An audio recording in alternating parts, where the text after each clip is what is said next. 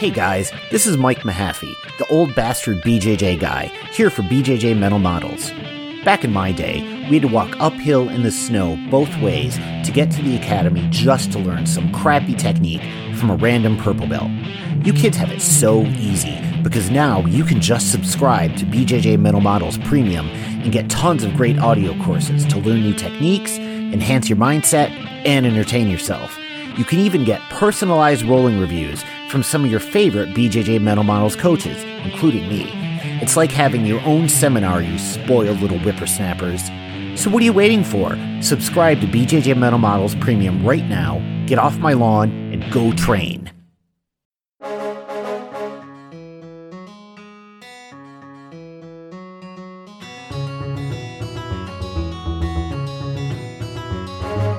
Hey, welcome to BJJ Mental Models, episode 129. I'm Steve Kwan. BJJ Mental Models is your guide to a conceptual and intelligent jiu-jitsu approach. And today, a guest that I've wanted to have on here for quite some time, Mr. Christian Graugart. All the way from, where are you from again, Christian? I'm originally from Copenhagen, Denmark, but I lived in Saint Barth in the French Caribbean for 5 years. That's right. And I mean, you are on my radar for a variety of reasons. You're the head of BJJ Globetrotters, you're the creator of beltchecker.com, and you've got your new Teaching BJJ website as well. So a bit of a serial artist here in terms of people who really contribute to the community. I'm a big fan of all of your work. Is there anything else I'm missing that you're primarily known for that we should talk about? Good question. I'm not sure what I'm known for. Well, I don't know. Great jokes. Well, one thing that I know you from is following you on Facebook. A while ago, you posted this video of one of the workshops that you did at one of the BJJ Globetrotter seminars. And the topic was create something. And first and foremost, I think it's so cool that when you do these seminars and these workshops, you actually turn it into kind of like a real conference where it's more than just people going on the mats and drilling a few techniques. I love the fact that you package this up almost like a business retreat in a lot of ways. It seems like there's a whole variety of things that you guys do there, and it always looks like you have an amazing time. What I was hoping to do was to dig a bit into the content of that presentation and hear your philosophy on creation. Because, you know, being creative is challenging, right? You have to put your ideas in front of the world. There's always the risk of rejection, the personal feelings of embarrassment, a whole bunch of what ifs because things often don't go the way that you expect. And so as someone who has provided so many well-known contributions to the jiu-jitsu community, I'd love to get a quick introduction to your process and your philosophy like you talked about in that seminar. Yeah, absolutely. We started doing these workshops at the BJJ Globetrotters camps at some point. And there was an early camp maybe 3 years ago or something where in the US we had this whole theater, like this beautiful building. And I had invited, as usual, way too many instructors to teach. So they literally just were teaching 1 hour each the entire week. And some of them suggested they could do something like talks about like how to run a gym or something, yeah. And I thought that was a great idea because we have the facilities for it. And I thought, hey, let's do some workshops. And I asked around, does anyone else want to talk about anything? And as we started to kind of build a schedule for that, I thought, well, if I ask other people to do it, I should do it myself as well. You know, that's kind of what I try to do always. I was thinking, what on earth can I talk about or teach that's not jiu-jitsu? And that was really difficult because I've been teaching jiu-jitsu for 20 years since I started pretty much. And I was kind of thinking, there's not really anything I can do or talk about. And then, however, there's like one thing that's been haunting me pretty much forever, as long as I can remember at least, is that I've always been really, really good at kind of making things happen in a sense, like getting ideas and like pulling projects off and just getting ideas and then go from idea to reality. I've always been kind of good at that and always done a lot of projects, like a lot of things. But I always looked over my shoulder and thought like, why does everyone else not do this? You know, I always kind of just expected any time for everyone else to start doing what I did. Like, if there's no jiu-jitsu in the country, I'll start a jiu-jitsu club and figure it out. You know? I was like, okay, anytime soon, 20 other people are going to do the exact same thing because it's so obvious. You know, we have no competitions. We want to compete, so I guess I'll start competitions and figure that out. And all the time I was like, yeah, there's nothing special to what I do, I feel. And there's no magic or any kind of, I don't think I have I wouldn't even say I have like a talent for it. It's kind of straightforward. And I always thought that, well, at any time now, everybody else is going to kind of figure out this and just do the exact same. So I never thought it was something special. And then there was a point when I was sitting and kind of brainstorming about what can I talk about at these workshops, because I want to contribute as well. And there was a point where I thought, okay, maybe, now I've spent a good 30 years just thinking, since probably I was around 10, I think that was around that time when I started to just do things all the time. So a good 30 years I've spent on just waiting for everyone else to do the same as me, And that was the point where I said, okay, maybe I'm doing something different. Obviously I am, but what is it? I couldn't kind of, figure it out what it was. So I started by making a list of all the projects I've been doing, or like things I've created, so to say, or I don't even know what to call it, like creations in a sense. It could be events or, projects or businesses or things, And that was probably the point where I kind of had to admit to myself that, okay, Christian, you're doing something that other people are not doing. And then this workshop became my journey to look back and try to analyze this enormous kind of pile of data from all these years of doing things and try to figure out, I'm obviously doing something that other people are not. What is it? And in the beginning, it was absolutely like a mess. I remember the very first time I talked about that, I did not really prepare anything. I just said, okay, I'm just going to sit there and try to talk about making things happen, And I talked for more than 3 hours at the first workshop, nonstop. And I was like, whoa, I just opened the floodgates. I've never talked about this before. I never kind of tried to explain it to anyone, even to myself. And I was like, that was interesting. There's obviously something in there hiding that I should try to kind of put into, not into system, but, just try to understand it better. And the workshop has been that process of me trying to understand what do I do different than others, and also try to meet and talk to other people I know who are kind of similar in a sense, and then talk to them what they do, and just kind of boil it down to what are the elements that makes, I don't know if this is the right word, but it could be a super creator, someone who creates a lot of things all the time. Because I guess most of us, at least I know a handful of these people like me. It's always the same people, who take the initiative, who makes stuff happen.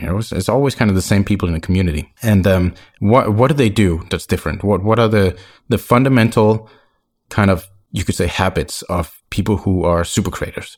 And that's been the workshop. And I've done it probably, 3 years. So it's probably minus a little pandemic, probably 25 to 30 workshops I've done like this. And I feel like the material has kind of solidified. And I get a lot of feedback from doing it every time. And also, even just every time I talk about it, I take notes of stuff that I was like, oh, yeah, that makes complete sense. Just get it out. It's like teaching jiu-jitsu when you can roll for years. But the moment you try to explain to someone what you do, then you're like, oh, I guess this is actually what I do. I had no idea. It was just like an instinct. So that's kind of the story of the workshop. And I feel like it's interesting material. I always love to talk about it. And I always kind of like to see what people can get out of it, because it's obviously something that I'm good at. And just like jiu-jitsu, it's interesting to share that and see if someone else can enjoy it, because creating things has kind of defined my life. And I would love to share that as much as possible. Fantastic. Now, it's funny, what you're mentioning here kind of reminds me of a Pareto distribution, because I think you're right. Most of the creations within this sport seem to come from a very small group of people who are just outsized creators. A lot of the big breakthroughs, a lot of the best instructionals, they're all seem to be centralized amongst a small group of people. So this idea of super creators is something that I think really resonates. And I would love to maybe dig into that. You had alluded to how your process is different. And I do, I'm not an expert in this, but it looks to me like most of the people within our community follow basically the same process, right? There is a way that people teach, and there is a way that people build and run their gyms. And I think really we should be more creative in terms of how we approach those tasks. What I would like to know is, when you say that your process is different, what are some of those differences? What are the things that you do or that any other super creator would do that allows someone to really have that massive impact on the community? Well, I think these are two things to talk about right there. Is that one is the common perception of how things are done. Like, as you say, people teach in a certain way. They build a gym in a certain way. Competitions are supposed to run in a certain way. Affiliations exist in a certain way. This is in jiu-jitsu and in everything else. And I always find it interesting to try and find a different kind of angle on things. And I think that's a freedom you have if you're good at creating things. And if you're good at looking at different angles on things, then you can come up with new opportunities. That's kind of an approach, I guess. And then there's, I would say, like the technical aspect of what are the steps that people do who are good at creating things. So I would say those are two different things. So which route do you want to go down? Which rabbit hole do you pick for now? Let's do the first one first. That's actually not something I've been thinking about a lot. I guess I just kind of like to do that. If people complain about something, I always look for that as an opportunity. I love complaining, and not myself, but I love to hear people complain about things because I know there must be a different way of doing it. Because one thing I absolutely despise, which I think should be actually illegal, is to say, you kind of know the saying is, someone should do something about this. This is horrible. This is annoying. Someone should do something. Why don't someone do this differently? Mm-hmm. And it's like, and I guess people feel like they take initiative to tell other people to fix it, but obviously nothing is going to happen, I think that a part of it too is that sometimes once you get really used to something being frustrating, it just feels like it's kind of a law of nature that you just have to deal with and you stop thinking about it. And it takes a really inquisitive mind to start noticing those things that have blended into the background, right? I mean, if you look at modern advancements that we have, in the last decade or so, right? I have the internet in my pocket now. I can do pretty much anything I would ever want to do from a technology standpoint on my phone. Prior to having a smartphone, I wasn't walking around thinking that of all of these things that a phone should do, but some of the limitations of life we don't even think about. They just blend into the background and we can complain about them, but they become so standard that people don't even really think a lot of the time that, oh, well, actually, maybe this is an opportunity. They just accept it as one of the annoyances of life. And it does take a very inquisitive mind. You see this a lot in product design as well. It takes a very inquisitive mind to look at those problems and actually realize there was opportunity there. Right. I guess also people feel good about it if they complain, like IBJJF is so damn expensive. Why are competitions so expensive? I don't want to pay $120 about this. And then they go and sign up and compete, I mean, I guess it just makes people feel a little bit better, not to take up IBJJF again, but why are they such tyrants? They make me go through all this stuff with forms and papers and like signatures, and it's horrible. And they make me pay money for it. But I mean, then nobody but you decide to give your money there or do that. And I was like, why is there no good jiu-jitsu schools where I live? That was me 20 years ago. So people can complain all they want. Why can I not learn jiu-jitsu in this country? Someone should do something. And then we learn jiu-jitsu. Why can I not compete? It's annoying. I have to travel to compete. And I think I like to look at these things where people are really annoyed about it and they complain a lot, because then there is usually an opportunity to do things different.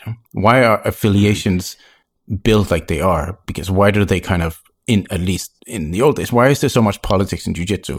I cannot go and do an open mat in another gym, It is unbelievable to me. I mean, like the amount of politics in jiu-jitsu. I mean, I'm a white collar office worker, right? I got into jiu-jitsu in my mid-20s as a hobby. I was looking for a fun way to get exercise, and I was blown away at just the amount of drama and immaturity that I encountered in this sport, right? There is more high school drama in jiu-jitsu than I encountered in high school. It's really ridiculous. And that kind of stuff is extremely detrimental to the growth of this sport. I would say that probably most of the major developments in this sport in the past few decades have come from people letting go of those old ideas and focusing on collaboration and sharing versus, trying to lock everyone up and making demands of loyalty and keeping secrets from other gyms. Like that kind of stuff is just not imagine if scientists ran things that way, right? Like it wouldn't work, right? To some extent, if you want to grow the sport, you have to share knowledge and you have to collaborate with other people. Yeah. And this is a good example of you complaining about it and being annoyed about it. So there's maybe a an opportunity there to do things different. And that BJJ Globetrotters kind of was born out of that, of people saying exactly what you just said. Well, that's one of the reasons why I actually love Globetrotters, is because it does seem very much like a loose, drama-free association, right? It seems, and Preet has mentioned things like this before when he's been on the podcast, that it's jiu-jitsu for jiu-jitsu's sake, right? It's not about entangling people in these various networks. It's about sharing and spreading and loving the art, which I think is fantastic. Well, I think, at least for me, it has created an opportunity to experience jiu-jitsu with zero politics. It does not exist in my world. Like what you just described, it does not exist, like whatsoever. And of course, there's many people involved, and I'm sure some of them are will experience some of that. But I think it's nice to have been able to create something where politics does not exist, and there's an opportunity for that. And that was born out of, again, a frustration, and also like other frustrations could be like, why is this hierarchy in jiu-jitsu so annoying? Why do some black belts feel like there are black belts in jiu-jitsu, black belts in life, as they say, like why are some so controlling? And why is this hierarchy putting them in a position to be so controlling? Globetrotters was kind of at an early stage. I thought, if this is going to turn into an affiliation, quote unquote, I want it to be different, because I don't want to end up down the road being a professor, like that. I don't want to put myself on a pedestal like that. I don't, but that's just me personally.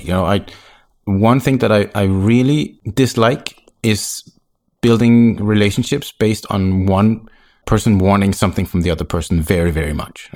And that is usually the relationship between someone who can promote you and someone who wants to be promoted. And I have seen enough times how unhealthy that can be, how unhealthy relationships people can be stuck in because they want something from the other person. And usually when they get it, that's usually when the relationship breaks. There's a reason why black belts leave their instructors when they finally get their black belt, or at least when they get their second degree. So now they can give black belts, then they don't have to pay the franchise fee anymore. And all these are just other frustrations that kind of found a way to do things in a different way. And of course, it's not for everyone, some people like these things, and that's totally as it should be. But at least for me, I like to kind of see if there are opportunities to create different kind of variations, instead of saying the equivalent of someone should do something about this. Mm-hmm. Definitely.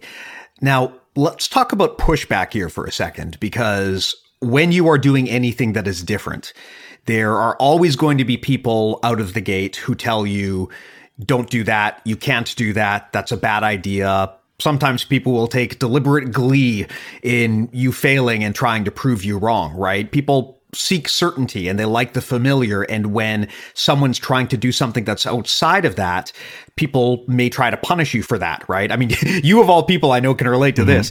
And I think that this is a very, very bad attitude for people to have, because it prevents creativity, right? If I'm afraid to do something creative because I'm worried that the community will ostracize me, I'm less likely to do that. And that shuts down innovation. And I'd love to hear from you just in terms of mindset, strategy. How do you combat that? How do you combat the friction and the resistance you get when you try to go off the beaten path? I don't give a shit.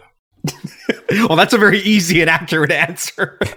Next question. Well, it's funny on that topic. I actually love that answer, by the way. But one thing that I find funny, and I'm sure that you can probably relate to this as well. When you try to do something different, a lot of the time people will attack your qualifications, right? And that's fair. I mean, honestly, right? I mean, you want to get data and get information from people who are qualified to provide it. So anything that you're doing for the first time, people will question your qualifications, right? I mean, I've certainly had that experience where, when we started this podcast, before it grew to the scope that it has now, there were a lot of people who basically thought like, well, who the hell are you guys to be talking about this stuff? But the funny thing is, as soon as you get to a certain point of traction, people just don't really ask that anymore, because the fact that you did it becomes qualification enough. And it's really weird. Like, I mean, I'm the same guy that I was a few years ago, really, before I started this thing. But the only difference is now I have a bit of a platform. And so now people take me more seriously, even though I'm not really a different person. So I do find that that is one of the funny things and about getting started is you will encounter initial friction. But once you have any degree of success, then suddenly a lot of that friction just disappears away because now you have a track record. So I think that for a lot of people, it can be scary to try something new. But once you have even just the first step of success there, a lot of the haters just disappear. At least that has been my experience. Yeah, I guess it's qualification is also a bit of an illusion, because it's just if something gets established, then people forget where it started, Like, honestly, not trying to talk about IBJJF all the time. It's a good example because it's jiu-jitsu and it's kind of a big company. IBJJF is the governing body of our sport, right? But honestly, it's just someone who started the competition circuit and then they decided, we should better check belts, and then let's call it a federation. BJJ belts are real, they hold real value. That's an established belief, that we all have to agree on. BJJ belts are real, they hold real value. And also, fake promoting yourself is the worst thing you can possibly do in the world, right? It will implode Reddit if you do that. But I mean, honestly not too many years ago, this all started by just some cousins in Brazil who promoted themselves, right? Just gave themselves black belts right away. And as the moment it kind of gets established, then you forget where it came from. And this is the same in corporate world, You think like, Amazon is the biggest company in the world.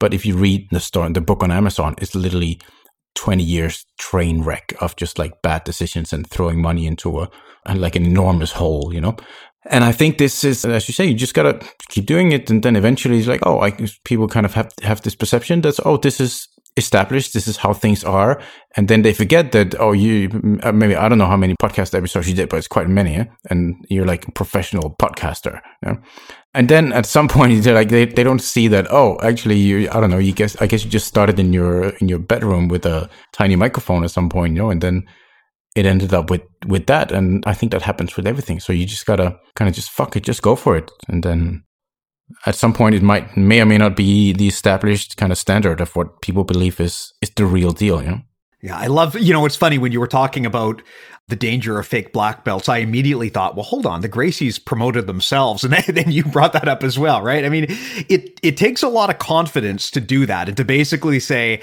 I am doing something that is different and I am claiming my stake of the land here. Come at me, right? That's a hard thing to do, but that most successful people did that at some point and they endured the ridicule and then they succeeded. What's one thing that I find kind of funny about this is that, if adults, you meet people as adults, you have kind of a perception of who they are, what they can do, you see them as a certain personality, but then you meet people that you went to school with since you were kids, and you can totally see the child in them, right? You cannot unsee the child in these people. You can see their insecurities and everything they had as kids, how that is still in them as an adult. And if I see my old friends from school, I will just see the kids. I will see they were annoying kids or they were really well behaved or something. You can kind of see where they came from. But if you meet people as adults, you don't have that perception, right? And I think that's interesting because that's kind of, you see where it started, and it's the same with corporate, or as you say, like established beliefs or something. If you don't see where it started, then you just take it at face value in a sense, This is a tremendous bias problem that you encounter in the corporate world where people who hire someone, if you stay at a company long enough, they will always see you as the person that you were when you started. You could work there for 20 years and you may still struggle to get promoted because people will remember when you were like the junior administrator, you were like the lowest person on the ladder, and they'll never be able to quite break that mindset. And they'll be like, well, we can't promote this guy to executive because, he just doesn't have the experience. But really the person does. It's just that you have this mental anchor of people from the first time they met you. That's actually one of the reasons why, really honestly, I mean, I hate to say it, but in the professional world, if you want to actually get promoted and make more money, really what you have to do is you have to quit your job and find new jobs, because it will just be easier at a new place where they don't have that history of looking at you as a junior person. That's one of the unfortunate things about human beings, right? We have this bias. We anchor people to our memories of what they were. And yeah, that can very much be a problem when you're looking to try something new, because people will always remember you as the little kid, right? I mean, you hear jiu-jitsu people talk about this, right? The older guys will go to some black belt who's, just won a world championship, and they'll say, "Oh, I remember when you were just a little kid." Right. We always anchor people back to their original memory, which is one of the interesting things about people, for sure. That's really funny. Yeah, I know I have no experience with the corporate world, but that I learned something new there. That's really interesting. That makes complete sense. Yeah. Well, I have had my problems with this too. I have caught myself doing this where, maybe I'm looking to hire someone and they're applying for a really senior job, and someone that I haven't talked to in like 15 years reaches out of the blue and they apply for the job. And I think to myself, well, I know this person. They're a good candidate, but they're just too junior. And then I realize, shit, it's been 15 years since I talked to this person. The last memory of this person I have, they were a kid, but now they've got like 15, 20 years of experience. They're probably a legitimate person for this job now. And I realized I need to check my biases in situations like this, because you create this image in your head of what people are and what they can or can't do. And I think that's one of the things that actually prevents people from striking out on their own and trying to be creative, right? Is if you're surrounded by people who just don't believe you can do it, and they look at you as like a little kid or as someone who just doesn't have the skill set, you'll never get there, right? You have to, at some point, be willing to do the thing that you're not qualified to do and put yourself out there if you want to change the world. Yeah, for sure. I mean, to be good at something, you have to be bad at it first. There's like literally no way around that. Mm-hmm. Yeah. So I have a question for you. On the topic of rolling things out, like one of the things that I find fascinating about really any big initiative, especially a business, is getting traction, right? It's easy to start putting stuff together, but it's really hard to get like one person on board and then 10 people on board. And once you get to a certain point, the machine is moving and it becomes easier, but getting like that first few group of people behind you, building the small first members of your tribe is often the hardest part. What is your advice for doing that? Like when you're kicking something off brand new, I mean, a good example, I guess, would be Teaching BJJ, right? Which you just launched. When you're starting something brand new, there's nothing there, like nothing at all. You got to build this thing up from scratch. All you have is the idea. What do you do to get the ball rolling so that people will get behind it? That's a good question. I don't know. I don't know. I actually don't feel like I'm trying to build businesses ever. I never built a business. I don't feel like I ever built a business. And I never have the approach that, this should succeed, or like, I really want this to, people to love this, or if it works, it works, to be honest. I just kind of spam the world with creations in a sense.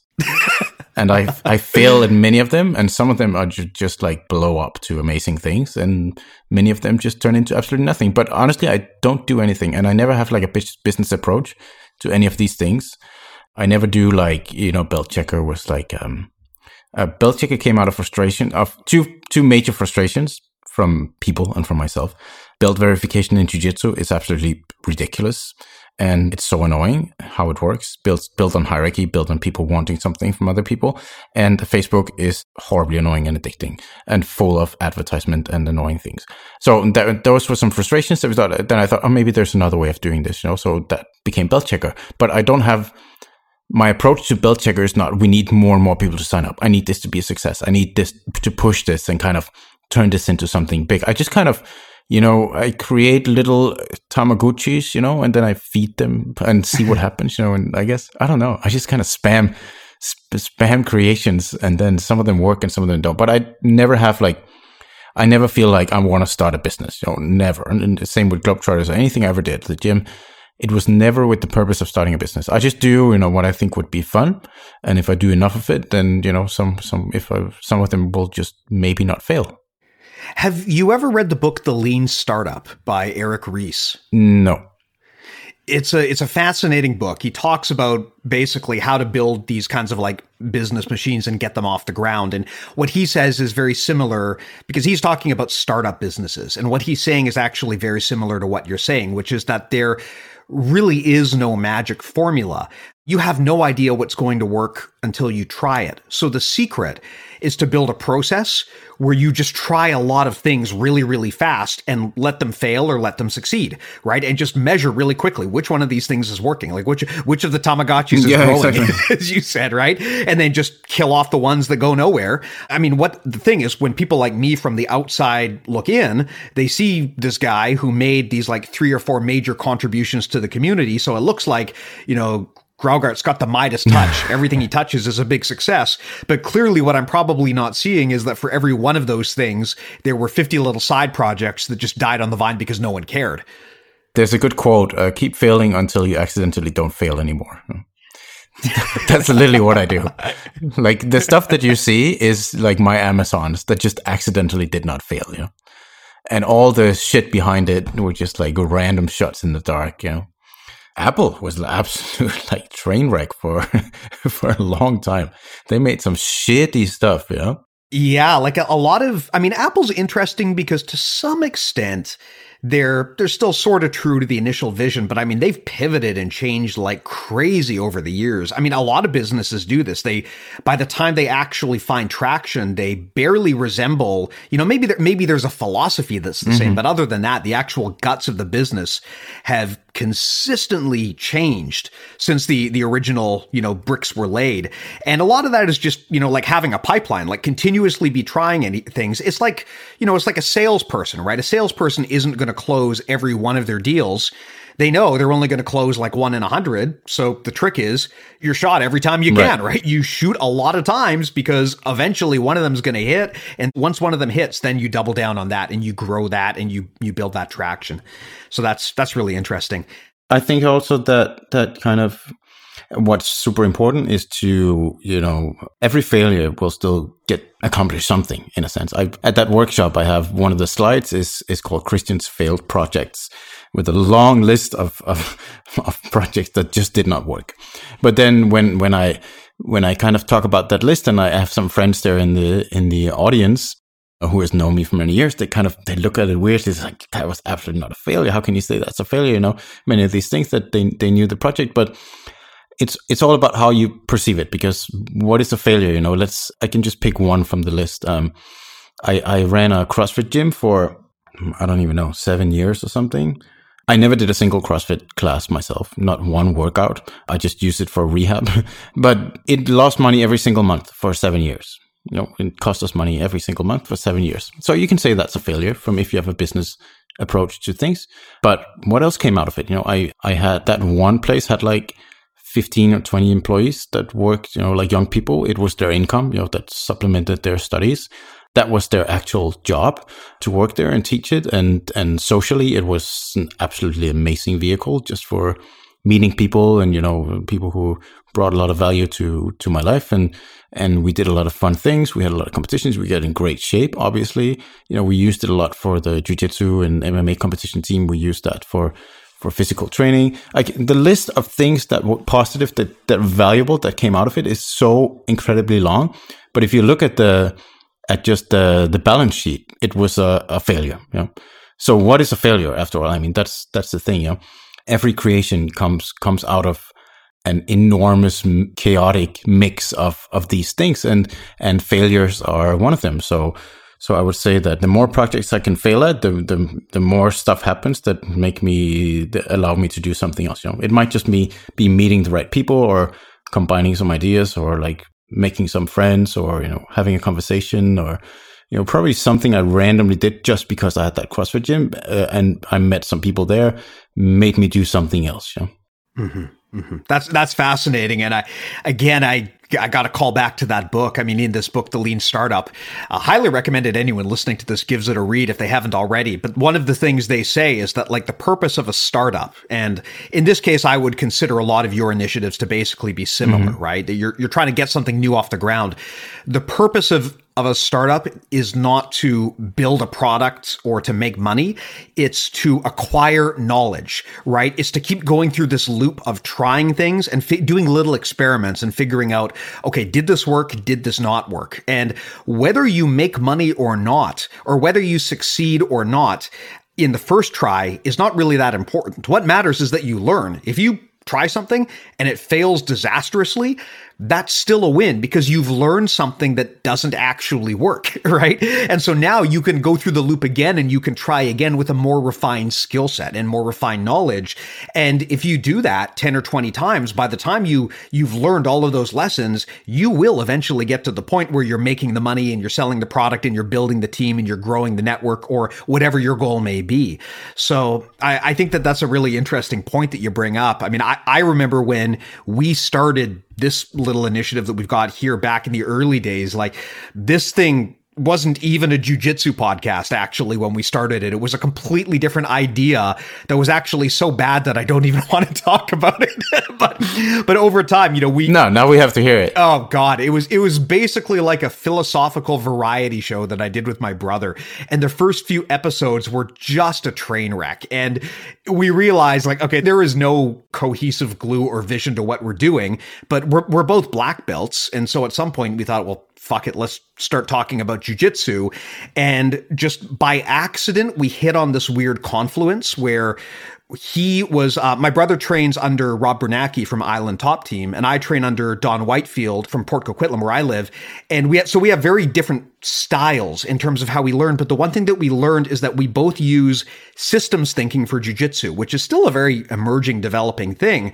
So we kind of started pulling these concepts from like the business world, from academic studies, and trying to figure out how to apply them into jiu-jitsu so that you could get rapid knowledge gains when you're training on the mats. And it was like a nerve that got hit. We launched the first episode. I mean, normally when you launch a podcast, usually it's a disaster out of the gate. Like you're lucky if one person downloads it. I mean, you could tell your mom to go download the episode and you'll still get 0 views, right? Like it's real bad when you try to launch one of these, but pretty clearly just by trying, we were in the right place at the right time with the right idea. And almost right out of the gate, we got like 100 or 1,000 listeners, and then it just kind of grew up and up and up and up from there. So it wasn't so much about just like hustling like crazy. It's just by virtue of pivoting and going through this process, we eventually wound up in the right place at the right time, and we were able to come up with something that I hope is good. Yeah. So that's kind of the story of how this thing came to be. Yeah, I mean, as I talk a little bit about in that workshop, is that every idea you're gonna get is usually shit. Like, just gotta accept that, And still now I get the worst ideas ever, every single day, and it's part of the process. You gotta do a lot of bad things. Yeah, we were talking to Lachlan Giles, and he said the same thing. He said 99% of my ideas are terrible, and I thought, like, it's hard to believe that almost, right? As a mere mortal like myself, it's hard to believe when these people come in and they say all my ideas are bad. It's really hard to look at that and be like, okay, is this true, or is this guy just trying to be like fake humble? But no, having talked to enough elite people now in all walks of life, I know that he's telling the truth, right? Yep. He might be bad 99% of the time, but the process of testing allows him to find that 1% of the time where he's really successful. And that's how you build something new. Exactly. Yeah. I mean, it's true. And it's the combination of ideas and skills and time and people that over time will kind of turn into something. But you need a lot of bad ideas in the system, So that's actually important. It's an important process to come up with really, really bad things. I do that all the time. Well, I do have to thank you for Belt Checker. I love Belt Checker probably for a reason that you didn't intend, although you tell me. My black belt lineage is technically under Ricardo De La Hiva. And I mean, women's rights is an issue that I take extremely seriously. And after the accusations against him, a few years ago, or however long it was ago, I kind of came to this point where I wasn't really comfortable having this guy's name written on my certificate, right? And I don't want to promote that guy. And that raises bigger questions too of like, what is lineage anyway? Do I really want to be the property of this other person that like, it is kind of weird in that sense. And the thing that I love about Belt Checker is that it gives me the recognition of my peers, which to me is way, way more valuable than some piece of paper that was signed by, some mothership in Brazil, right? It means a lot more to me that there's a profile page you can go to with my name and photo on it and a whole bunch of people in the community who vouch for my contributions. That means a lot to me. I mean, if people want to know my lineage, I say that I'm like a black belt under belt checker. I carry around my ID card in my wallet. I don't have my original certificate anymore. I got rid of it. So, I mean, beltchecker.com is my professor, I guess, in the grand scheme of things right now. And that's one of the cool things I love about it, right? There is something very heartwarming about having lineage from the community versus, being tied down to one person and then having that ball and chain attached. Well, you can say that lineage is the original belt checker. Mm-hmm. Right. That was what people used to kind of validate their belt or whatever you say. I am good because I learned from this guy who learned from this guy who learned from this guy who learned from this guy. Yeah. It's kind of weird. It's kind of like the most low-tech version you could possibly come up with of belt checker, And belt checker is like that's like the SpaceX rocket that like lands again, That's literally what it is. Yeah. It's like two extremes of the technology right there. Yeah, I think lineage can be helpful in a world where there's no technology to make this process more optimized. I can see the value of lineage because if you know that one instructor has really high standards and they give someone a black belt, okay, sure. I mean, that can be relied on.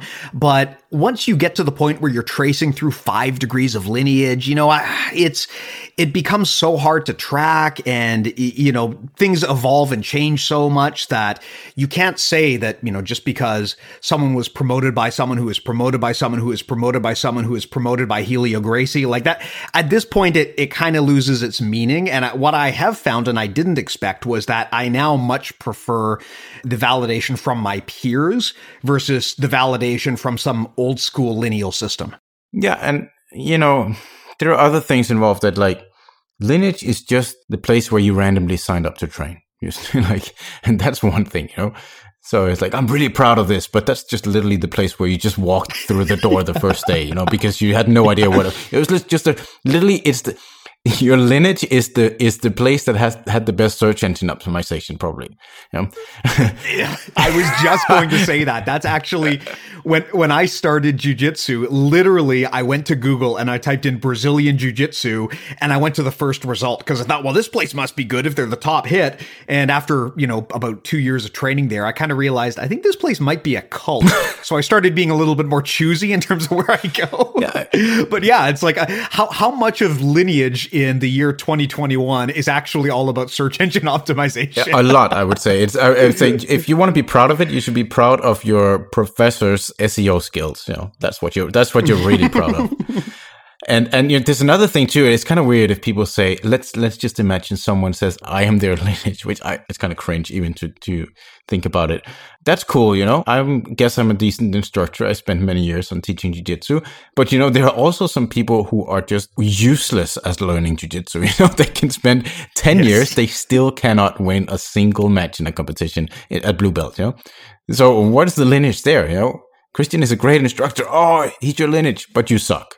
No, it has nothing to do with me, to be honest, And then I have some guys who I've been teaching, but honestly, they're just like super talented. They do a lot of research themselves and a lot of experimenting and they're kind of intelligent and physically, and they become like really good black belts. So it's like, yeah, that's Christian's lineage. He produces amazing black belts. But honestly, it had nothing to do with me. I just kind of give them a little push in the right direction and they figure everything out themselves. And they're usually better than me at many things, So those are two extremes of having students and none of them you can say is because they were my lineage, like their actual result in their skills, So, well, on that note, I mean, we talked about the idea of a super creator. On the topic of being a teacher, can you teach someone to be a super creator? Have you had the experience where people go to that create something talk and they come out of it and then like 6 months later, they've got 100 things going on that are just awesome and some of them are taking off? Like, have you had any experience where people have been able to develop that skill set? Is that something that is teachable? I think so. I would say there are many projects coming out of from people who did that workshop. I would not take any credit for it, but I would say to actually, I will use this term loosely because I don't think it's that cool to kind of be a super creator. I think it takes time, a lot of time. You know? That's one of the elements that, and I also do this full time, and I've been doing it for as long as I can remember, like literally probably 30 years. Doing nothing else, and it is literally my job at this point to just kind of come up with things and create them and see what happens. So obviously I'm a bit ahead of the field, and having done this workshop a few times, I don't think in that time it's possible to take anyone from zero to kind of, you know, my intensity of this stuff. But yeah, on a smaller scale, most absolutely. And who knows where that will take people in 5-10 years if they really kind of try to go down that route of creating a lot of things. On a small scale, so hundreds or thousands of projects that are really interesting. A lot of them absolute shit, completely failures, but then something else comes out of it, no? And that's important. You got to do shit projects, a lot of them. Do you think it's possible to achieve that level of contribution and to be a super creator if you are not devoting your full time to it? What if you're working 40 hours a week, you've got kids, maybe you can afford to spend 5 to 10 hours a week on side projects? Is that enough time, or is this a lifestyle that has to be pursued full time? I don't know. I have no data to kind of base that answer on. I think it also depends on what do you mean by super, you know, how much do you want to create? I mean, can you in your free time, like set up, let's say a large party or a big event, or take your friends traveling for a competition? Could you do like a social event, invite people over? Can you do that with a few hours a day of free time to plan that? Absolutely. Yeah. Could you set up like a full day of something happening, inviting some people to something happening that's fun, invite someone to provide some value to others?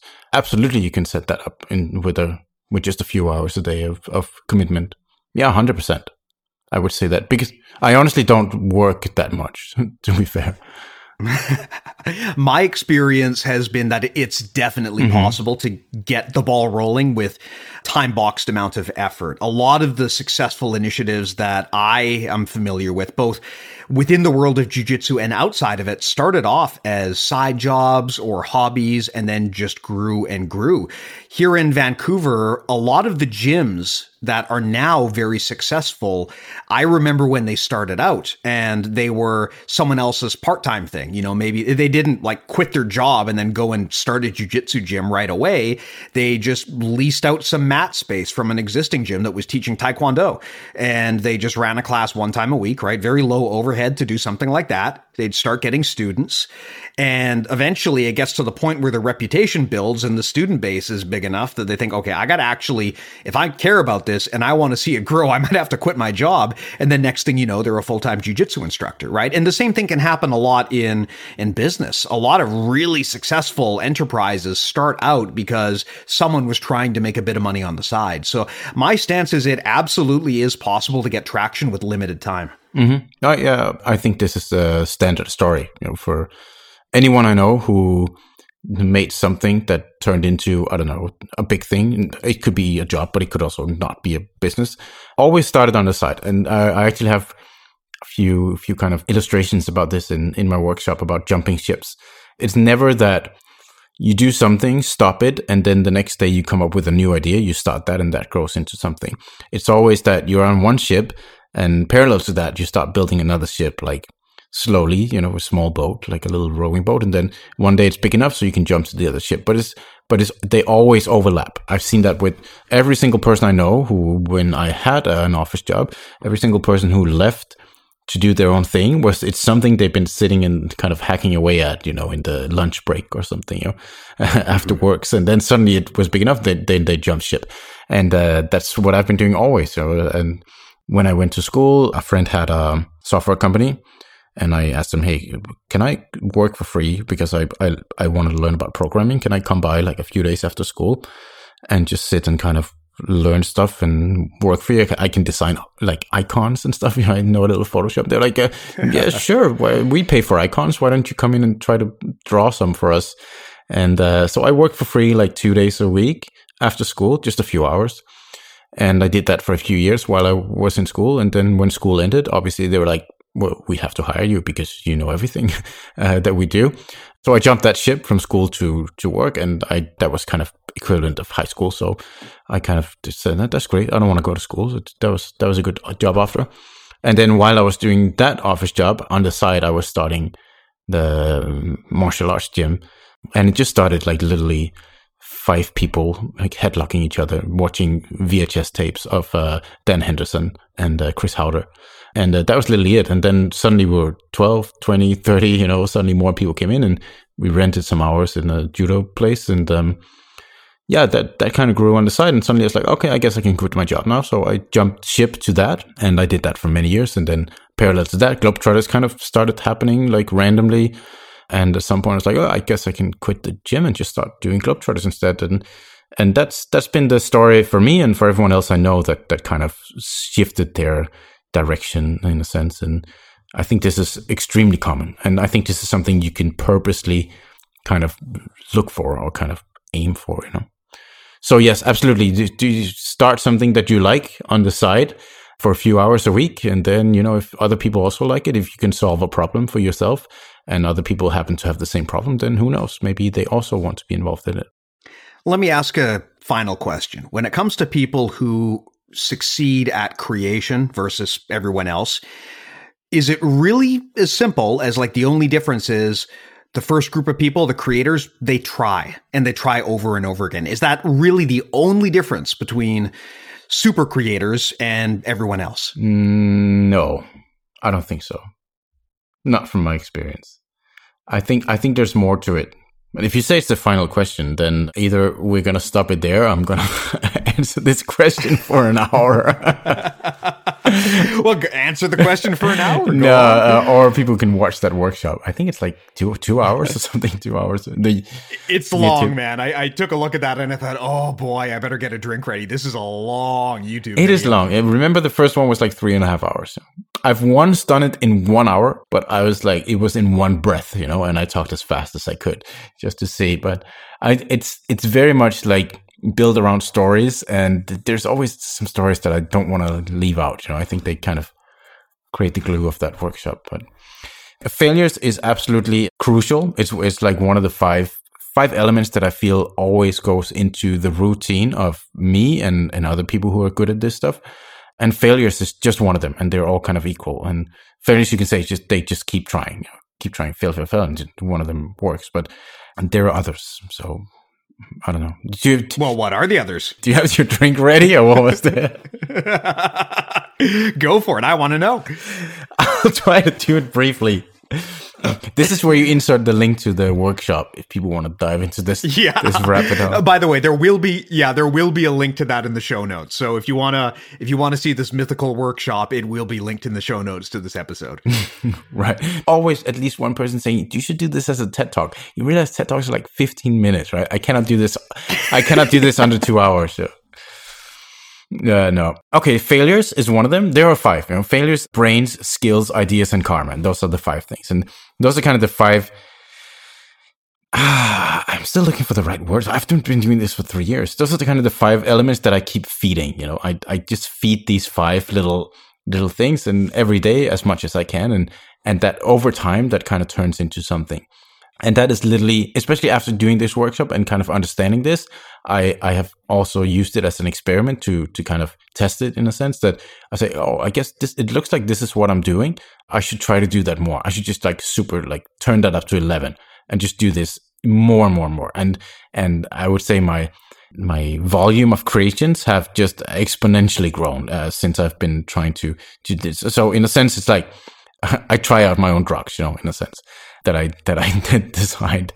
And yeah, it's really interesting. I think it's been interesting to find it. And over the course of the last 3 years of talking about this and kind of talking to other people who do something similar, at least, I have never kind of added anything or removed anything from that kind of list of 5 things. And the idea is that kind of light bulb moments do not exist. Like people who are not good at creating things, they imagine that you just kind of sit around, nothing happens, and then just out of the blue, like the perfect idea comes up, and and that's your new job. Congratulations, your life is changing right now. You know, it does not exist. How creations come to life is always kind of a wild combination of these 5 elements over time. And I find that if I just spam these 5 things in my life, then a lot of things happen, you know, and some of them work out and you're like, oh, that was Christian does amazing projects, and I see these 6 things that he did and they all took off. It's fantastic. And then behind that is like 8,000 bad ideas, like 100 other projects that just like ran into a wall on day one, you know? Yeah, so that's it. Ideas, karma, failures, brains, and skills. Those are the things that I kind of try to feed all the time. Well, would you say that any of these 5 things are untrainable, or are any of these 5 things fixed? Is it the case that there's something here where just you have either got it or you don't? Or is it the case that all of these things can be developed? Because, I mean, brains, for example, what do you mean by that? I mean, are you talking about some natural intelligence you have, or are you talking about the knowledge that you accrue over time? No, it's literally just straightforward things to do. It's nothing like magical. There's just no luck involved whatsoever. It's literally just do things. Brains is just connect with other brains, which means you have conversations and you read books. You listen to podcasts. Boom, that's it. Everyone can do that, right? So you don't necessarily, when you say brains, you don't necessarily mean someone has to be, you know, a genius. You just mean that they have to connect minds. Very often, if you keep something, like imagine if you have a lifetime, if you want to create things, you have a lifetime and you're alone. You sit in a room, you never talk to anyone. Like that's like one brain over 70 years, right? But imagine if you could kind of multiply that, like 10,000 brains in 70 years. You know? How much could you create out of that? And very often, if you have an idea, let's say you have 10 bad ideas. Tomorrow you take your notebook and then, or even tonight or today, whatever you're listening to this, you write down just 10 stupid ideas today, right? I promise you, I 100% guarantee you, if you take that list, you walk up to another person and you say, hey, let me tell you about these 10 ideas. Immediately, that connection between your brains will feed off other ideas right away. If you sit and have a conversation for 10 minutes, it happens always. If I read a book, you know, it's usually like autobiographies or something. Every single time I read a book, like there is absolutely no exceptions, then I will come up with something, you know, that will generate something in my head, some skills, some ideas, something that I write down. So brains is literally just connect with other brains. And it could also be, I would say, listening to podcasts, but it also very much depends on the podcast. I sometimes I get something out of it, and some of them they're just like for falling asleep. You know, not yours, of course. Yours is amazing, but I never fall asleep to your podcast. Okay. Well, let me dig into brains just a little bit more, because something I'd like to point out. You know, one of the initial icky feelings that people get when you talk about sharing ideas, there's always going to be people who say, well, I don't want to share my ideas because I don't want Bob or whoever to steal my idea, right? People are paranoid sometimes about this stuff. And by being paranoid and by refusing to talk about their ideas, they deny themselves the ability to actually grow that idea and to connect with other people who might help them build that idea. So I found that's kind of a scarcity mindset that some people have, where they're afraid that, like, if I put this out there, someone else is going to steal it. But in most cases, an idea by itself is not worth much, right? It's more about your ability to execute that idea. Yeah, I mean, there's a few things to consider. First of all your ideas are shit. That's very important. All ideas are bad. For it to turn into something amazing, it has to be combined with skills, karma, brains, and failures over time. Otherwise, it's just not worth anything in my mind. So the idea alone is just like useless. You know, if I could come to you with the idea of belt checker, just talk about that with a random person. It's not like they can pull that off right away, right? If they could, then that would have happened a long time ago. You know? And also remember that Bob is one of those 99.9% who will just say, someone should do something about it. You know, nobody actually does it. You know, they just love to complain about it. Oh, someone should make this amazing competition. And it's like crickets for 10 years. You know, nobody does it, you know, until it's usually those like same 5 people who always make things happen. So yeah, so sharing them are super important. I will, if I get amazing ideas, immediately I will talk to someone about it. Like I will tell it to everyone and see what they have to say and see what's the next step that can kind of be taken to, you know, and who cares if they do the same thing? I don't, like, what do I care? It's got nothing to do with me. It's not like you're going to do something that nobody ever did. Right. Now, for the third item, for skills, is that just self-explanatory, literally just the process of learning and developing skills that allow you to achieve things that other people are not able to achieve? Is it literally that simple, or is there something more to it? The idea is that, how society works today is that we build societies of experts. Like we become super experts. And most people will want to go to school to become a super expert in one thing that everyone else in society, because we live close to each other, they will pay you for that one skill, and you have to outsource everything else you need done to someone else in society who are experts in that. Like the common thing is like people go to university, study something. I don't know how that works. I didn't go to school. Study one thing, and they are so good at it that someone needs to hire you and pay you money every month for that skill. But if you need to fix your plumbing, then you need to pay someone else to do it. That's kind of a society of specialists.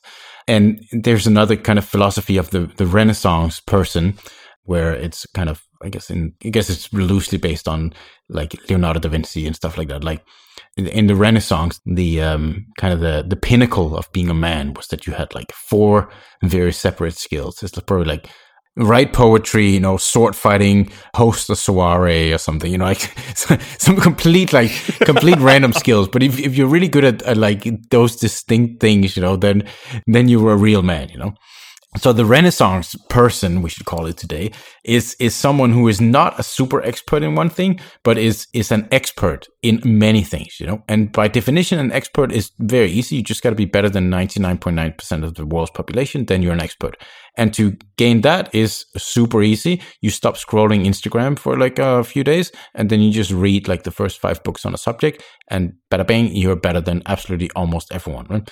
Like jiu-jitsu, you train for 6 months, you still suck, but you can probably beat most people who walk through the door at your size. That's really the point. You're not trying to become the best in the world, because that's impossible, but you're trying to become an expert. And if you're an expert in many, many things, then that's where the magic happens.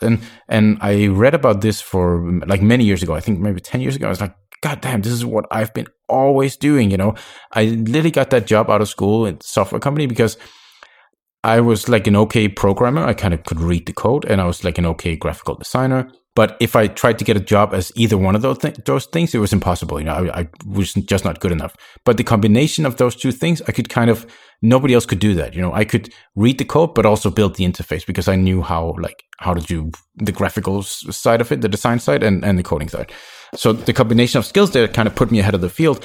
And that's the important point, is that to become the world's leader, that is like literally impossible in one skill. Like who is the number one person in the world in one skill? Impossible. You want to be the best jiu-jitsu guy in the world? What does that take? Impossible. Like you cannot do it. You have to beat everyone. Even if you're top 16, you get invited to the ACDC, sorry. That tournament sounds awesome. Hey, have you ever looked up, you got a side note for all the listeners, look up, this must be 20 years ago, a radio show, some radio host asked a guy in a quiz to spell ACDC. It's just amazing. He can't do it. Anyway, ADCC. You get invited to ADCC as the top 16 in the world, and you like, if you're not top 3, you have 0 chance of winning. Would you become the best basketball player in the world? What would that take? Imagine, that's impossible. The thing is, the world leader in one skill can do pretty much whatever they want. That then you just like, if you're the best jiu-jitsu competitor in the world, it doesn't matter if you're a complete idiot or whatever. If you're the best jiu-jitsu competitor in the world, you film like an instructional video. You don't even have to be a good teacher or know about teaching. People will buy that shit like right away, and you will become a millionaire just selling DVDs online, And this goes for any skill. If you're the world's leader, then you can always make things happen very, very easily. But to become the world leader is literally impossible in one skill. Would you want to be the world's best investor? Like, what would that take? It's like literally impossible. You cannot do it in any skill. But the key here is that if you're an expert in many things, and I realized at some point, I'm an expert in many, many damn things. I'm not really good at one thing, and it's very kind of saying I decided I don't want to study anything in university or something, but I just want to learn a lot of things and be kind of okay at everything. If I just kind of randomly, like someone mentions something, I say, okay, I can take pictures, I know how to do that. Some of my friends are getting married next month, and they're like, okay, I randomly am an expert. I'm an expert DJ, which means I absolutely suck. But I'm like a white belt, like 4 stripes, but I can do it. I can pull it. I'm better than everyone else at the wedding. So they're like, why don't you come to fucking Kansas and DJ at a wedding next month? I'm doing that. The tickets are booked and everything. Anyway, so I'm kind of good at everything, like many, maybe like 30, 40 things, but I'm not equivalent of like someone who studied one of those things for 10 years at university. But the combination of these things is the key, because if you combine skills and usually just complete random skills, then you can come up with another, like a new skill. There's no one else there, and that will put you ahead of the field. So in the microcosmos of, let's say, Christian is 17 years old. He finishes high school. Randomly, I am the only one they can find who can both read and write like basic code and also know about graphical design. So like they had to give me the job, and there was no one like in the market to hire for that job. So I got the job right out of school. And that's an example where I was ahead of the field just because I combined skills. And this is such an interesting thought that, and something that I pursue a lot, is that you can imagine, let's say, the example I use is myself, obviously, because it's kind of straightforward. Like I am fairly good at spreadsheets, but I could probably not, like, I don't know, I couldn't be an accountant or anything. I'm pretty good at accounting. I cannot, get a job with that. I'm decent at graphical design, building websites, photography, Photoshop. I know like enough things to kind of get by, and like daily tasks, I need to outsource many of like the difficult stuff. I'm kind of good at like event management, like customer service, all of these things. I'm kind of good at jiu-jitsu. I'm by no means a world leader. He put me in the black belt division in a major competition, and I will get my ass whooped. But I'm an expert still. I'm an expert at teaching jiu-jitsu. I'm an expert at making events, social events, or stuff like that. But each of these skills, you can also say I'm an expert travel agent. But if I walk into a travel agency, they would probably laugh me out because I have no kind of skills enough to get a job like that. But the combination of all these things together randomly makes me, I would say with a bit of confidence, the best jiu-jitsu camp organizer in the world. I think nobody even gets close. And that's an interesting thought. Suddenly, I can be the world leader at something completely random. There's no competition because almost nobody has all these combinations of skills. And that is super interesting. And once you're the world leader, then things are easy and creating things are easy. I'm not talking about business and making money. I'm talking about just like making things happen is easy if you're the best in the world at one thing. And that's the skills. And I just try to become an expert in many, many things that I just randomly stumble over and just completely, and that it could be interesting to do calligraphy, and then I'll just kind of start doing that for a few years. And suddenly I have nice handwriting, and I will combine that with something else randomly one day, and I will be the I don't even know what it would be. I'll be the best jiu-jitsu guy to write pretty jiu-jitsu name tags. I don't know, something like calligraphy belt checker certificates. Like they're actually like handwritten. Yeah. Nobody else does that. A good example is also the DJ thing, because I just randomly had to learn that at one point. I completely suck at it, but I know what the buttons do. I can kind of mix tracks. Like any professional DJ would just laugh at that, what I could do. But that alone, that skill would get me nowhere. But suddenly I was like, okay, I guess I'll try to play at the camp open mats. And, I'm probably the best open mat DJ in the world because I'm the only one, Mm-hmm. But that's a good example of they're just strange combinations of skills that will get you ahead of the field. And that's where I would say kind of the magic happens in a sense. And yeah, that's the skills part of it. So that's a really interesting, I mean, I could unpack this all day, this particular topic. Like this is the discussion about being a generalist versus being a specialist. There's actually a recent, really interesting book that, I'm assuming it's really interesting. Everyone speaks highly of it. I haven't read it yet, called Range, that is specifically about this concept of being a generalist.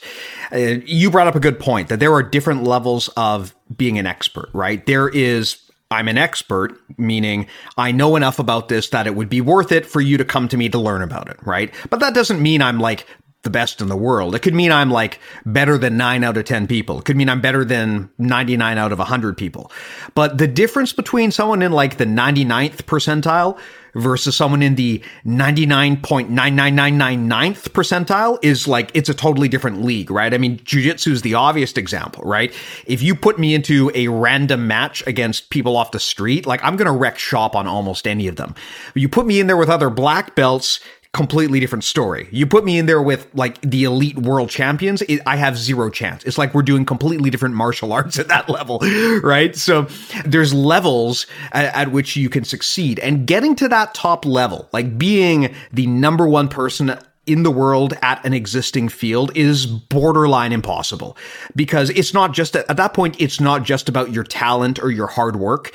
That's obviously a huge part of it, but there are so many variables that could take that out of your hands, right? If, Gordon Ryan, I think most people would agree, is probably the greatest no-gi grappler alive. If Gordon Ryan, back in time, if at blue belt, he suffers a devastating injury and can't train anymore, something completely out of his hands, right? He's no longer the number one guy in the world. There's so many variables, including just chance, that go into being the best in the world.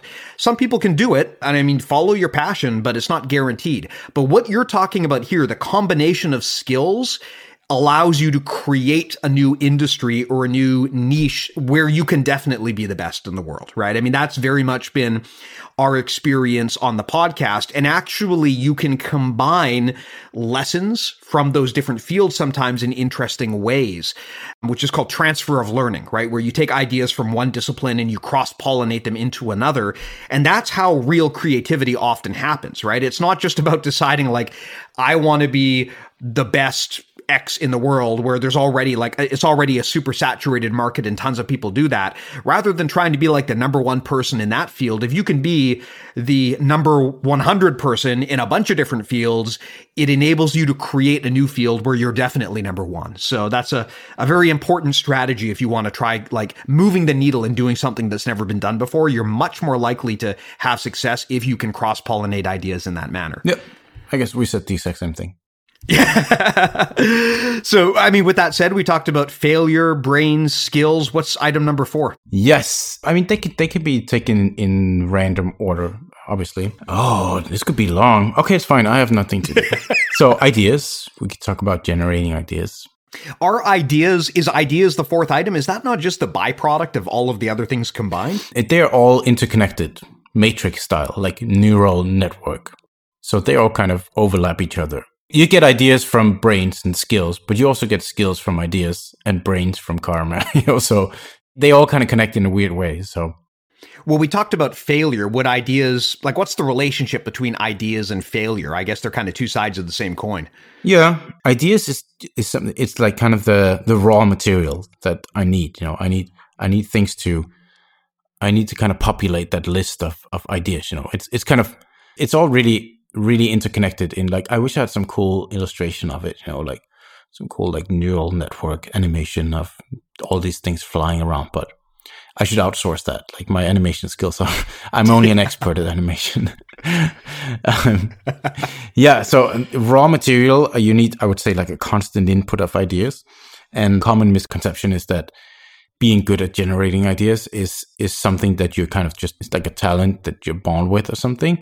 And the other theory is that it's something you can train, that you can practice, And I always refer people to this guy, James Altucher, who's written a lot of books. And one of them was really interesting. What was it actually called? He's written this a million times. There is Choose Yourself. I really like that book. What's it called? Choose Yourself, James Altucher. Oh, he's also on TED Talk and everything. Oh, he's an interesting guy. Okay. Choose Yourself. So this guy went from homeless to millionaire to homeless to millionaire to homeless to millionaire, something like that. I don't know if a good thing is if it's a good thing or not, but he's quite interesting and like super productive, like absolutely insanely productive. Also has a podcast. Anyway, that book is really interesting. Choose Yourself. And there was a part of that book that I know he has spun off into him writing other books and a lot of blog posts about how to become an idea machine. I am very sure that he also wrote a book called that, because I think everything he talks about is that he will write books about it. How to become an idea machine. Just Google that, and then there will probably be a blog post or something about it. But it's kind of an interesting approach that I did not believe in. And then I tried it and I was like, hot damn, this fucking works so well. And it's literally just kind of imagining that there is a physical muscle that generates ideas somewhere in your brain and that you can train that, like any other muscle in your body. And you do that by repetition and recovery. Do repetitions until it's fatigued and then let it recover. And that's literally it. And it's very simple. You just the idea is write down 10 ideas every day. That is kind of difficult and it hurts, like physically hurts in your brain. And that is the point of it. And it's no different than doing 10 repetitions for your bicep every day. It's a very interesting approach that I really enjoyed doing. And it helped me tremendously. I have, if this was my bicep, it would be so damn swole right now, I would have the most amazing bicep in the world, but I have a muscle somewhere inside of my brain that is quite impressive because I practice it all the time. And this is a fabulous technique that I highly recommend. I just look up one of his books or blog posts or something. I remember he said he got it from some other book where he did not believe in it. Then he tried it out. But I never found the original. I never really looked for it. But anyway, it's really, really simple. So it's literally just write down 10 ideas every day. That's literally it. And it is damn hard. And it just hurts. Like it physically hurts in your brain. But that's the point. It's like working that muscle to fatigue. And then there's a few, rules or something, or things you should follow, but it's pretty straightforward. And that's been interesting. And with having a swole idea muscle, just generates a ton of ideas. Just it's just having good idea fitness, it just works. After I've been doing this, I just someone throws me one word, or I have a conversation with one person, and it's just I write down ideas left and right. That's interesting, and that also goes together with. I mean, as I say, they all overlap, and when I acquire a new skill, immediately that skill gives me ideas, And when I talk with people, conversations give me ideas. So I read books, but I need to have that strong idea muscle where I'm really good at it. I've always been good at generating ideas for whatever reason. So you can say in a sense I was born with it, but having done this actual training, it's like maybe I'm a natural grappler. Those guys who come in, never did any grappling, but they're just they can just wrestle, for whatever reason, they can just wrestle.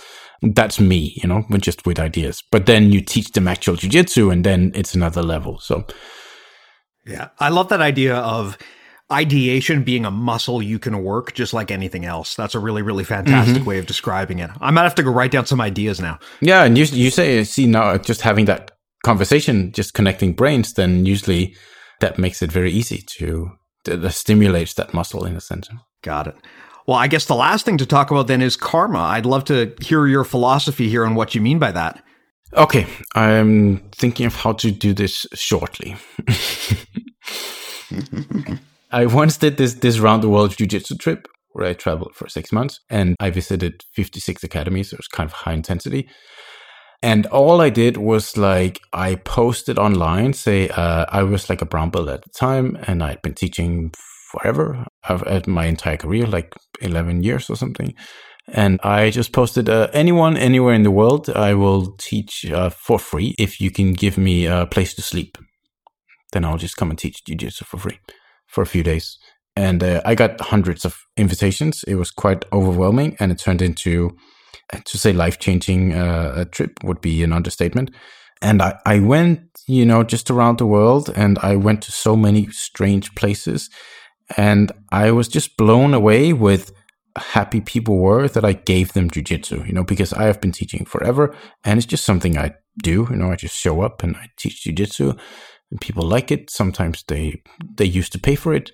I don't charge for it anymore, but it used to be my job. And I was just blown away with how much value I could give people just by giving them jiu-jitsu, just by giving them something that was kind of, I wouldn't say worthless for me, but it's such easy work for me that it's not something that I consider oh, this is amazing. This I have to give.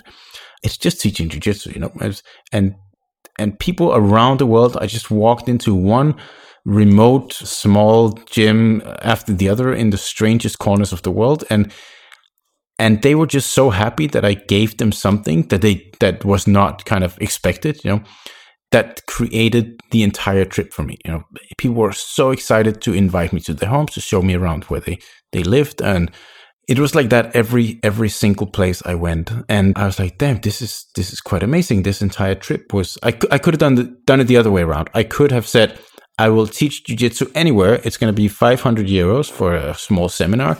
And I will figure out my own like sightseeing and hotel and pay for everything myself. I could have done that, but that would be the other extreme of it.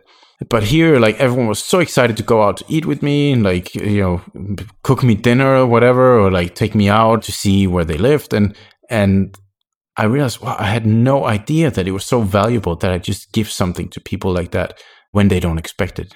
And when I came back home after that trip, I was high on life, to say it mildly.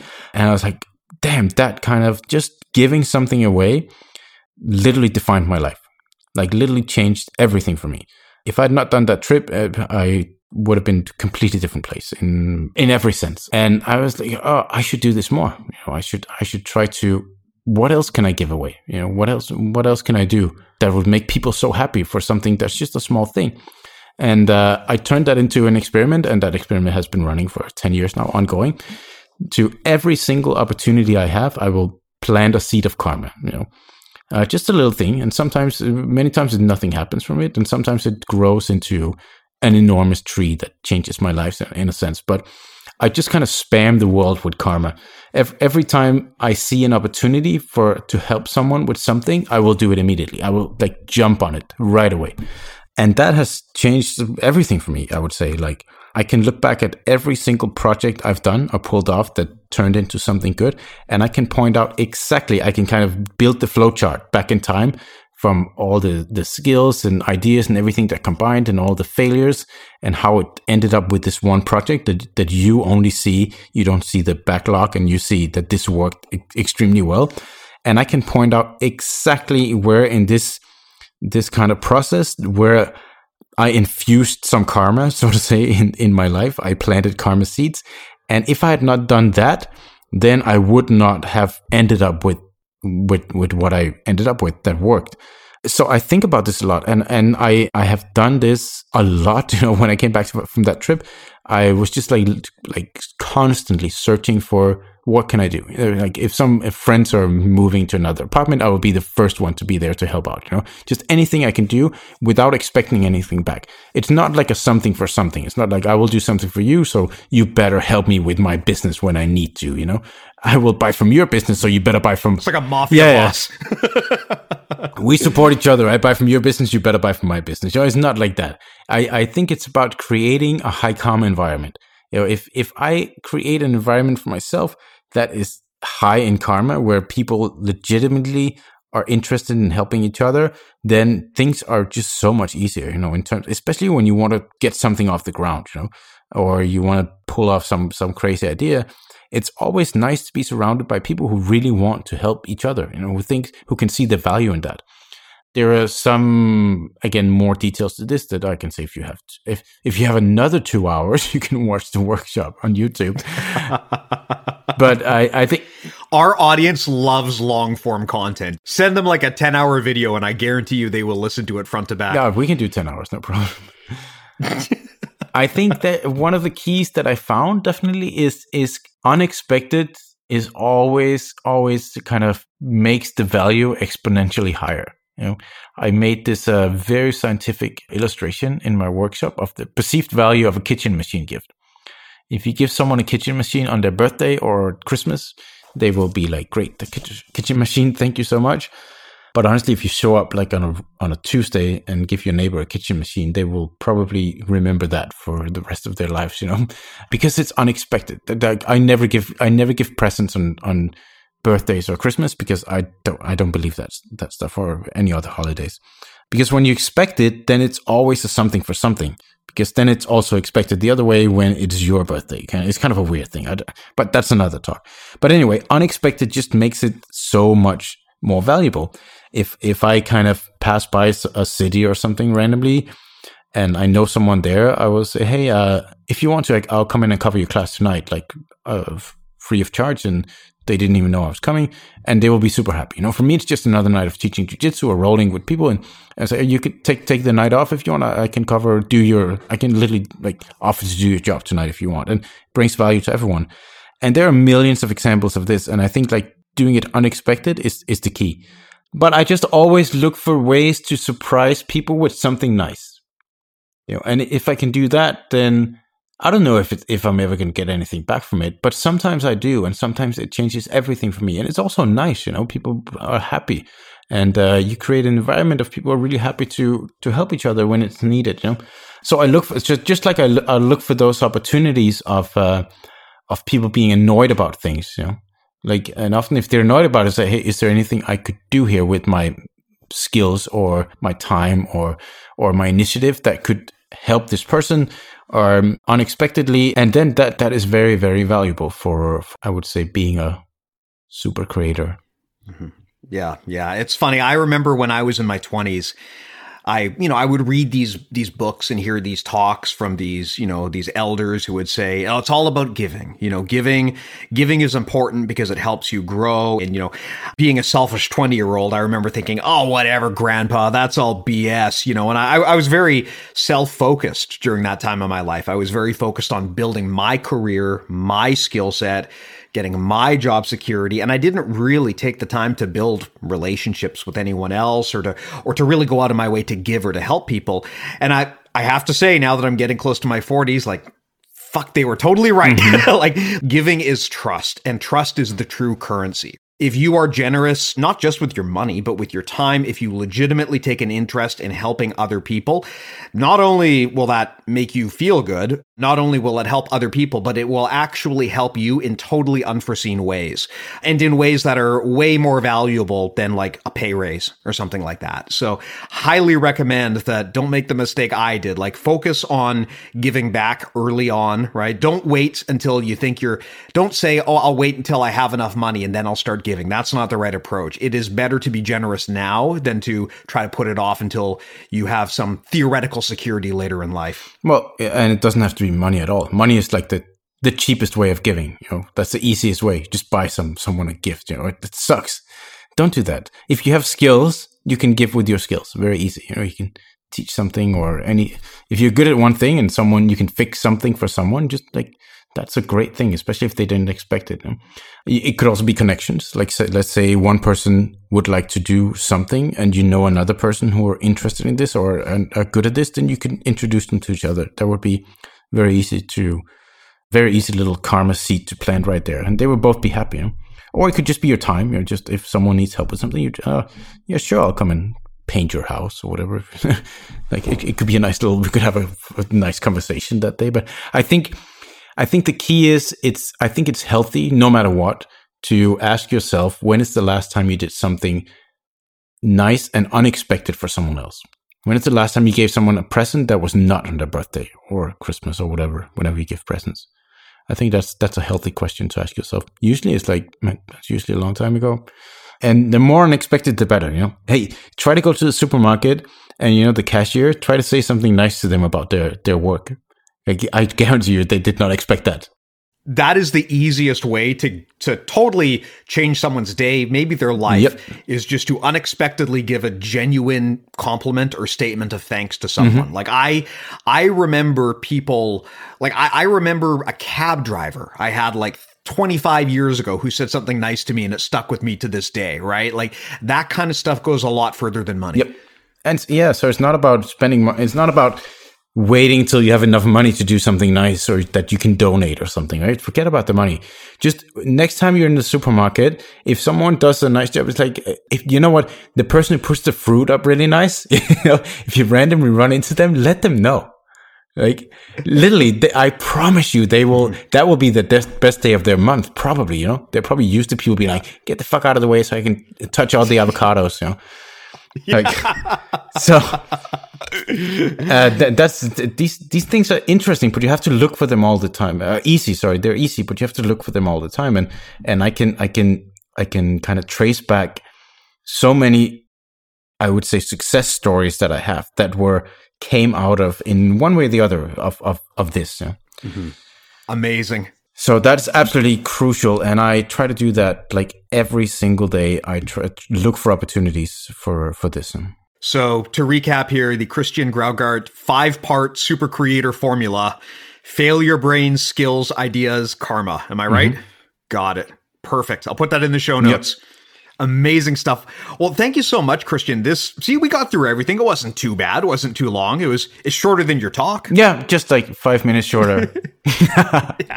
No, it's fine. I enjoy it. Hey, I enjoy it. So everyone out there probably knows about BJJ Globetrotters. Everyone out there probably knows about beltchecker.com, but I'd love to hear a plug for your new Teaching BJJ initiative. I know that this episode probably won't go live for a few weeks, so it might be old news by then, but as of this recording, it's a relatively new thing. Tell me about this thing. I mean, I've started seeing the posts. I'd love to learn more about teachingbjj.com. Yeah, I mean, it's just another wild combination of ideas and skills and stuff over time. Again, just a combination of these 5 things. And it randomly gave birth to this idea because I'm often thinking a lot about how can I always try to create win-win situations for everyone involved in whatever I do. If I cannot have everyone walk out of there with a smile, then I'm not doing it. Like every single person involved. That's probably the karma aspect of it. I never do any hard negotiations. The same for in business. I always negotiate literally on the opposite part from the other side. I negotiate against myself in a sense. If I can create something where everybody's happy, then and I can kind of stand in the middle, then that's usually interesting. Like a good example is jiu-jitsu competitions.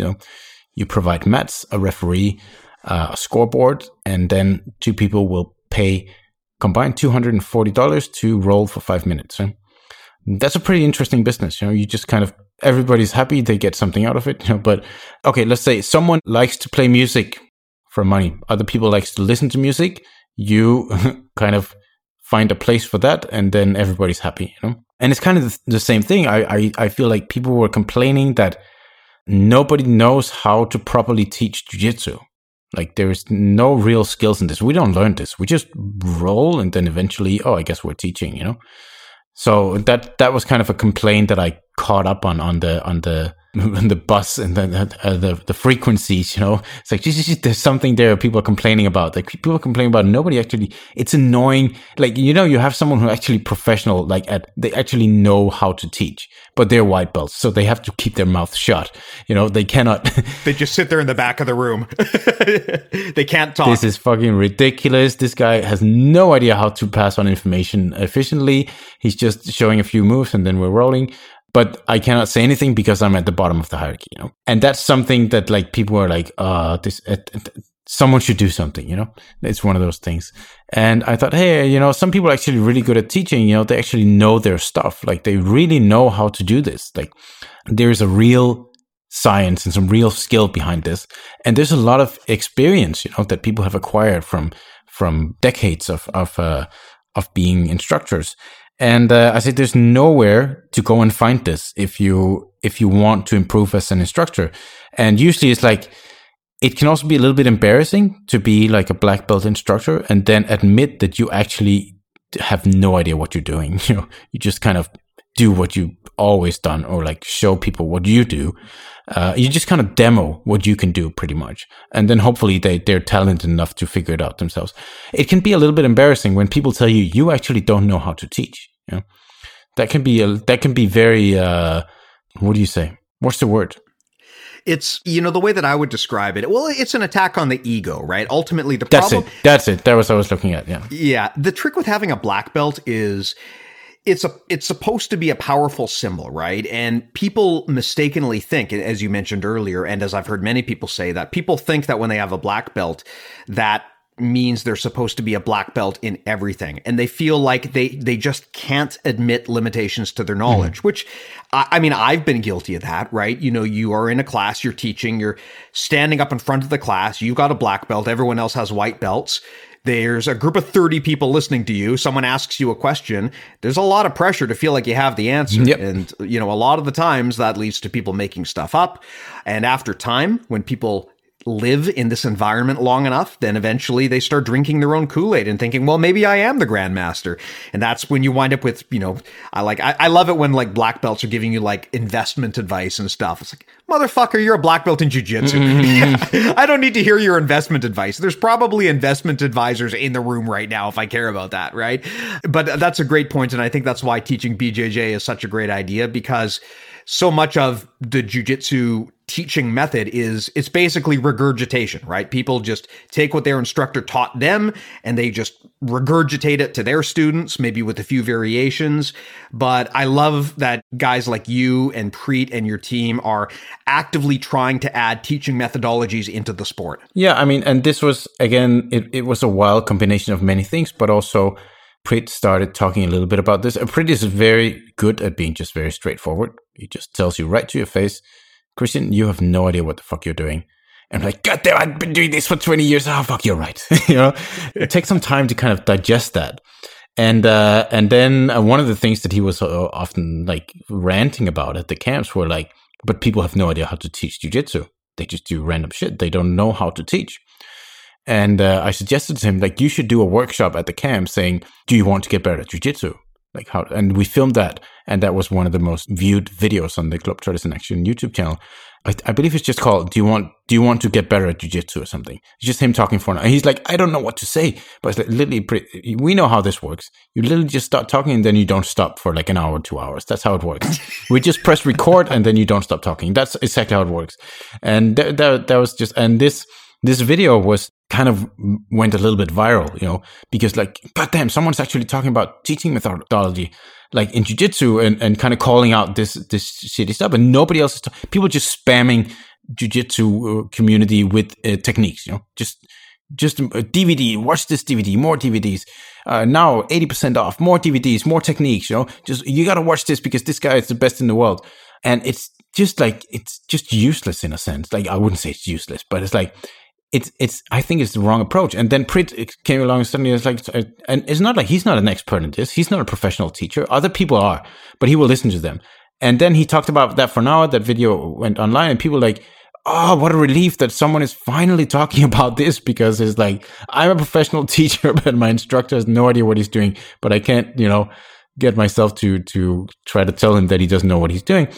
And I was like, this video is so interesting, and there's more of this. And you're like, goddamn, some people actually know a lot about this stuff, And that's when I thought, okay, there's obviously like a frustration that people don't know how to teach. Like most jiu-jitsu instructors do not know how to teach, like myself included, did not at least. That is just a fact. That is just straight up fact. If you sign up, if you pay whatever dollars or whatever your currency is for jiu-jitsu instructions, the likelihood that your instructor is a complete amateur at what he's doing, except for the actual jiu-jitsu part, is very, very extremely high. And he probably just guesses, at what he's doing. And then you put yourself at a pedestal, and then you kind of, as you say, like you create an kind of an illusion of that you know what you're doing, but you probably don't. And the same for me. I that was me, And then I said, hey, there's actually some people who know this stuff, who actually know a lot about this. What can we do? How can I be in the middle? I can randomly combine some skills. Like I know a little bit about a lot of things. And the random combination of all these skills makes it very, very easy for me to set up like a digital subscription platform where I can involve some instructors who know a lot about this to make content, and then someone else who wants this content to kind of find them, They can kind of find each other. And then we make a calculation, and depending on how many minutes of views every instructor they get a cut of the profit, if there is any profit. If not, then it's just instructors helping each other out, which is also a win-win situation. So it's kind of just, I was just thinking, can I create something where everybody is happy, So some people come in, they are happy because they become better jiu-jitsu instructors. They learn something that's kind of taboo to say that, hey, I actually don't know anything about this. I'm a professional instructor. I don't know what to do. Can you help me out? That's a bit of taboo. And then also some people who know about this, who cannot, in a sense, kind of pass it on because they're not in a position to do that. And me in the middle, who just kind of makes these people meet, It's no different than hiring a band and finding an audience and then put them in the same room. Yeah. And hey, shout out to Adam Medlock, who actually has content up on teachingbjj.com. He's actually a member of our community, and he was the guest on the prior episode that we just did. Oh, yeah, so right. He's an awesome teacher, especially if you're interested in special needs. That's his area of expertise. So highly recommend if you check out Teaching BJJ, and check out Adam, especially if that's something that's of interest to you. Mm-hmm. So thanks, Christian. Thanks for everything you do, man. Oh yeah, of course. Just to let people know how it works is that instructors can contribute. If they contribute, they get access to all the stuff. The profit is shared between all the instructors, depending on like how many views they get and also how many referrals they get. So it's like a one-time payment, and the majority of the money goes to be shared between all the instructors who are contributing. So that's how it works. If anyone is interested, or if you don't feel like paying, right now I think the price was $250 for a lifetime access, then you can also contribute with some stuff, and then it's free. So everybody's happy. So if you want to be a super creator, then the first place to go is teachingbjj.com, and you can create content, benefit the community, establish a reputation, everything that we talked about today. Hey, now you sound like a salesman. I don't know, that's not my stuff. It's sort of my thing. Anyway, actually, on that note, as we're talking about karma and giving, it takes a lot of time and effort to put this show together. So to all of the listeners, thanks again for those who do support us on Patreon. The address is patreon.com/BJJMentalModels. Of course, this thing is free, but we really do appreciate the support to help keep the lights on. Again, patreon.com/BJJMentalModels. If you want to give us some help, would be greatly appreciated. Christian, I know it's getting late on your side. I do appreciate the time, man. I thought this was a fantastic chat. I really love the idea of this framework, so I'll make sure to pass along the link to that video in the show notes just so everyone can check it out, because I'm sure 2 hours is not enough for most people. They're going to want to go and have They need another 2 hours. Yeah. This is just volume 1. Volume 2 is the YouTube video. You're literally only halfway through right now. Yeah, take an intermission, and then it's like the Super Bowl. Take an intermission, come back, and then you can watch the second half. Right. Yeah. Thanks for having me. I'm sorry it took 8 months to set this up, but no, we actually made it happen. So it was worth it. Yeah. No, the pleasure was all mine. Beautiful. Well, thank you again, Christian, and of course, thanks to everyone who takes the time to listen to this and write in and contribute. Really do appreciate it, and talk to all of you guys next week.